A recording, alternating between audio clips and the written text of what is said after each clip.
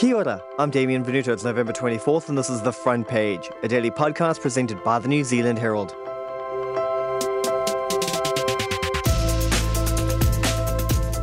New Zealand musicians are facing a deathly silence.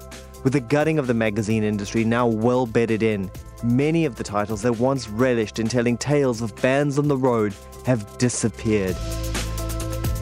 Much of the coverage of music and arts in mainstream media has also disappeared. And this means artists must now compete on the virtual stages of international media juggernauts to cut through. Some acts are managing to find success in the worlds of YouTube, Spotify and TikTok, but this isn't the case for everyone. So what happens when the local buzz for pop culture grows silent? How do Kiwi artists get their voices heard? And who will step up to be the cheerleaders for the up-and-coming talent capable of placing Aotearoa on the global pop culture map? Today on The Front Page, Chris Schultz, a longtime pop culture journalist who now blogs in his spare time on the Boiler Room Substack, joins us to discuss what happens when local artists can't cut through the noise. Chris, you've spent much of your career in journalism writing about pop culture and music, and now you're writing about the fact that there's no one to tell these stories. Can you talk to us a little bit about that shift? Yeah, it's the bleakest pivot ever. I don't think any journalist thinks they're going to spend 2 decades covering a topic only to switch up and start covering the fact that no one's covering that topic anymore. I guess I'm doing it because I see the gaps. We used to have this kind of thriving music journalism scene. When I started, you could not only choose to be a music journalist, but you could choose kind of what kind of music you wanted to cover. If you wanted to cover alternative or hip-hop, you went to Real Groove magazine. If you wanted to do rock and pop, you went to Rip It Up. There were magazines for dance and electronica. And now those paths are no longer there. So for young writers coming through who want to write about culture, it's so much more difficult to do because those jobs don't exist. And then we're missing out on stories too. There's a lot of really good stories that would make headlines but are basically just being ignored. So yeah, I wanted to do something about that, I guess, with the limited resources and time that I have, and that is my little Substack. Now, Chris, you recently wrote in your Boiler Room Substack about a Kiwi musician who was so desperate to get his album reviewed, but he literally couldn't find anyone in New Zealand to do it. Can you tell us a little bit about that story? Yeah, you're talking about Rodney Fisher, the lead singer in the band Good Shirt. He's a well-known face, thanks to his efforts in the early to mid-2000s. Everyone knows their big songs. He released a really good solo album, and I heard it, and I thought, this is great.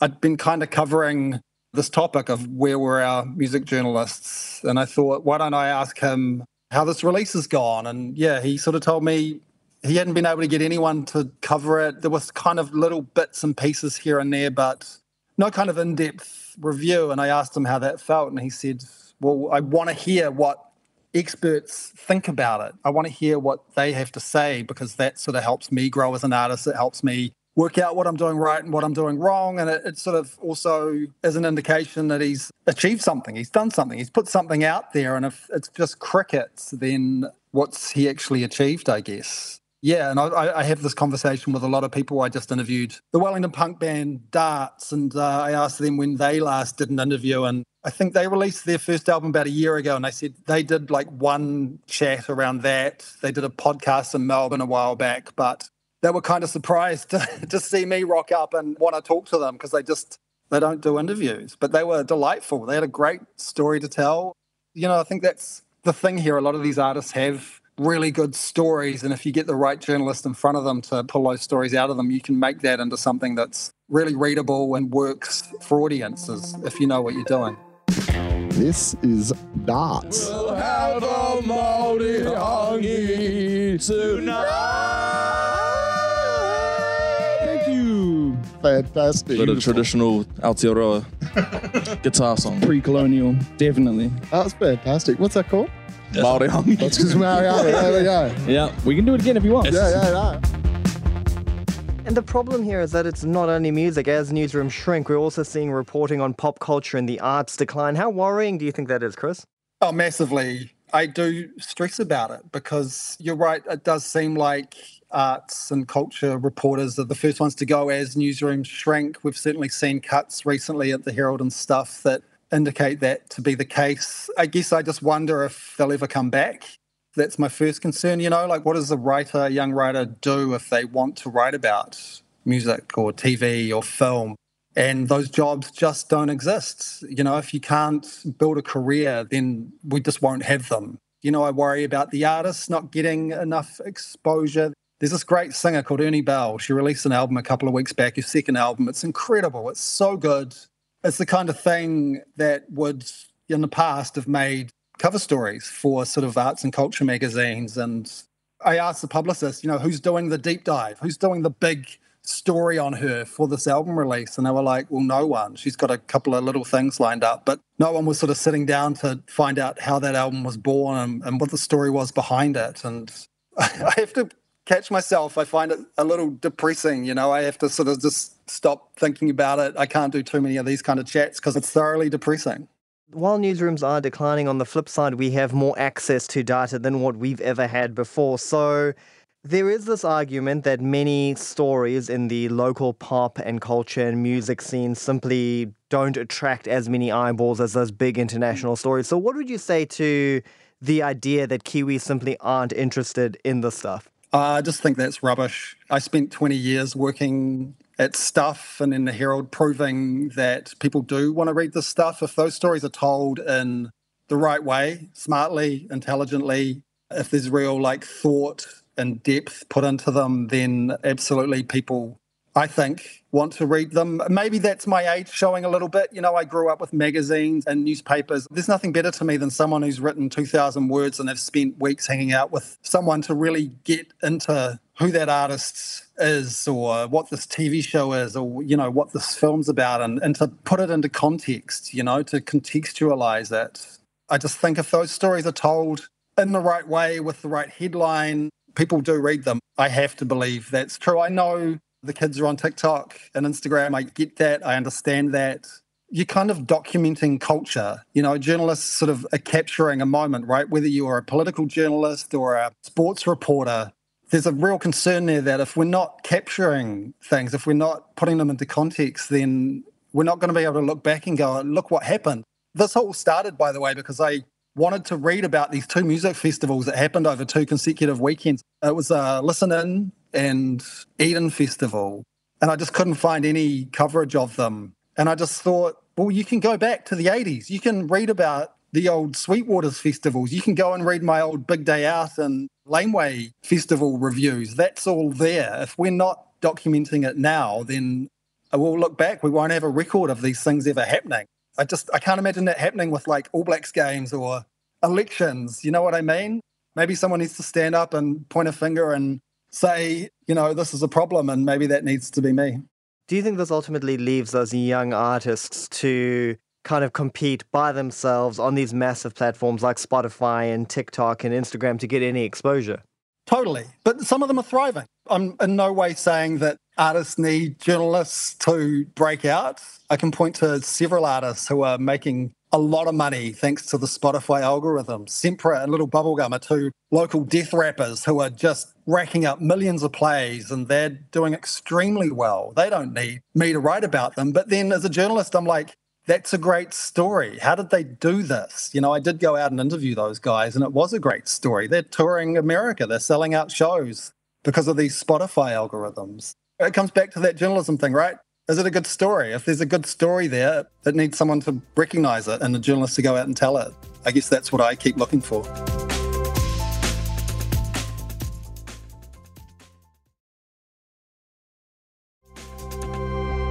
Make sure to follow the front page wherever you listen to podcasts. And for top tips, stories, and the best of TV, books, movies, and culture, be sure to investigate the ups and downs of entertainment at nzherald.co.nz. The barrier to stand out on those big international sites is quite tricky, though. So how do you even get that additional exposure on those big platforms? And what do you think it says about the promise of technology to democratize access to information when you have these challenges of small artists in New Zealand just trying desperately to get people to listen to their stuff? There's two sides to that. For some of them who are making it work, like Sempre and Little Bubblegum, they're not going to be complaining. They're loving life right now. I guess if you're a young artist coming through and maybe you're not hitting those algorithms, then what are your other avenues to reach an audience? There's social media, but then also I just think there are people my age who kind of want to know what's happening out there and would read stories about these artists. They want to keep up with the state of things, and maybe a publication, a news story would help with that and would help those artists too. Yeah, I don't know. Spotify is a big old mess. There's 800,000 songs a day being released on there. Trying to stand out is, I would imagine, nigh on impossible, but I take my hat off to those that are trying to make it work. It must be tough. The other thing is that there are still a lot of people working in this industry. So a recent report from the Ministry of Culture and Heritage says that arts and creativity contributes $14.9 billion to the economy every year, employing as many as 115,000 people. Do you think that this industry is vulnerable amid the dearth of interest in local pop culture? Not at all. No. This is what's blowing my mind, right? We're coming up to a summer that has more festivals, more live shows, live events than ever before. And in my 20 plus years of covering it, I've never seen anything like it. I wrote a news story 3 years ago marveling at the fact that we had 12 summer music festivals happening over the summer season. There are 80 music festivals happening over the next few months. Floor and Rhythm of Vines and Homegrown. Well, prepare yourself for Doug Fairs. Tell us the story. Why did you decide to run your own music festival? Why not, eh? Why not? Good for you. And I love this little twist. You can get in for free if... What? If your name's Doug, you get it for free. You just have to show ID. You can't have a Doug Fest with one Doug. You've got to have more than one. We have stadium shows. We have the Power Station. Go and look at the Power Station schedule. There are small venues up and down the country rammed full of live events. It's come back post-COVID in just the most incredible way. And I guess what hasn't come back is coverage of it. It's absolutely booming out there. I just point to like Limp Bizkit selling out Spark Arena this Sunday night. 8,000 people are going to a Limp Bizkit show at Spark Arena this Sunday. That's a story. Like, why? How is a nu metal band from the early 2000s now suddenly selling out our biggest indoor venue? Jerry Seinfeld is selling $850 front row seats. That's a news story to me, and people want to read that. Yeah, no, the industry's not in any way in trouble at all. It's in very good health. I think what we're missing here is just a bit more coverage of it. What do you think it's going to take to actually ensure that these stories are told in the future? Do you think it'll require philanthropic intervention, donations, and that sort of thing? Or do we need backing from the government? Are these the only real possibilities? Yeah, that's the big question, right? Do we want this coverage? Do we need this coverage? I guess that's the argument I'm trying to make. I can tell you what's happening overseas. In Australia, I think Free Street Press is starting to make a very small comeback. In America, these kind of glossy niche publications, almost reader-supported publications, maybe like quarterly releases. There's one called No Depression. It just covers roots music that is just sort of reader-supported. I think it's been backed by someone with some deep pockets as well. They're working. Here, I don't know. I guess maybe it needs to get worse before it gets better. Maybe someone does need to stand up and say, hey, we need a Metro-style magazine, or we need a really great website. I kind of can't help but think about what the loss of the Herald's publication Time Out means, where you have something that is distilling the week's events down into a really handy guide to what's happening in film, TV, music, arts, culture, run by, smart people. I think a team of 6 used to put that together when I left in 2019. That was the case. And I think apart from a few sort of one-off issues, that hasn't really happened since COVID. Yeah, I do just wonder, if that's what we're missing here, something, just a weekly thing that is sort of taking Spotify's 800,000 songs and all of those TV shows that hit streaming services and all of the films that are on at the movies and is sort of making sense of it all for people. In recent years, we've also seen the likes of Lorde and Taika Waititi emerge as these international superstars. People like them spearhead the appeal for New Zealand and its people on a global stage. If the infrastructure that allows these cultural forces to bloom is demolished, because it comes down to telling their stories and telling it in a distinctly New Zealand way, if we lose that, are we also sacrificing the soft power that comes with that and the prominence of these artists on the international stage? I don't know. I think you can definitely still have an impact, no matter where you are, thanks to these streaming services. And I don't think Taika needs journalists in New Zealand, or the next Taika needs journalists in New Zealand. So if the product is good, it'll speak for itself. If the music is good, if the movie's good, I think it's more like what are audiences here missing out on? Because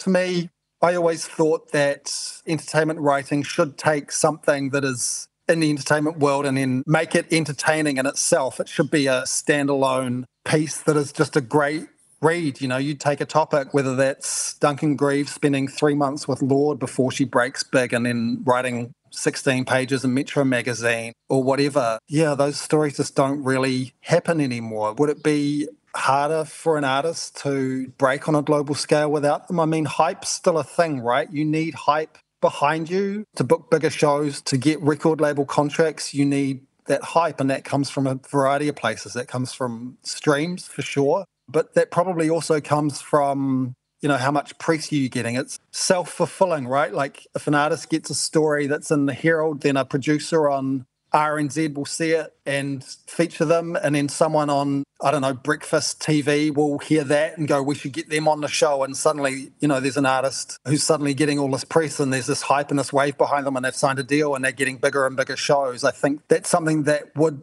still happen if those tent poles were in place, but they're not. That's, I guess, what we need to wait and see. What is going to happen? I don't know. Again, maybe it needs to get worse before it gets better. Chris, you've been writing your Substack now for a little while in your spare time on top of your day job. Do you think that these individual storytellers that are popping up online could hold the key to keeping Kiwi pop culture alive? Yeah, I guess that's what I'm testing the waters out with. My Substack's very much part-time. I don't have a lot of time to put into it. It's just sort of when I get a spare moment in my evenings and weekends. But if you look overseas, I think Substack doubled in size in the UK in the last year. A lot of smart writers are heading to it.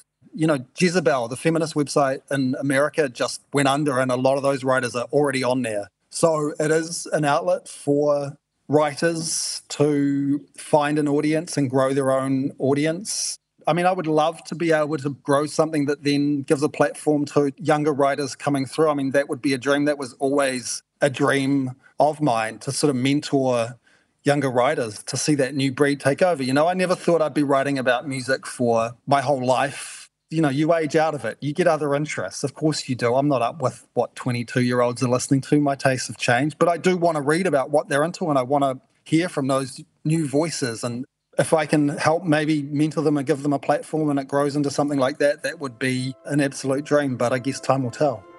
Thanks for joining us, Chris.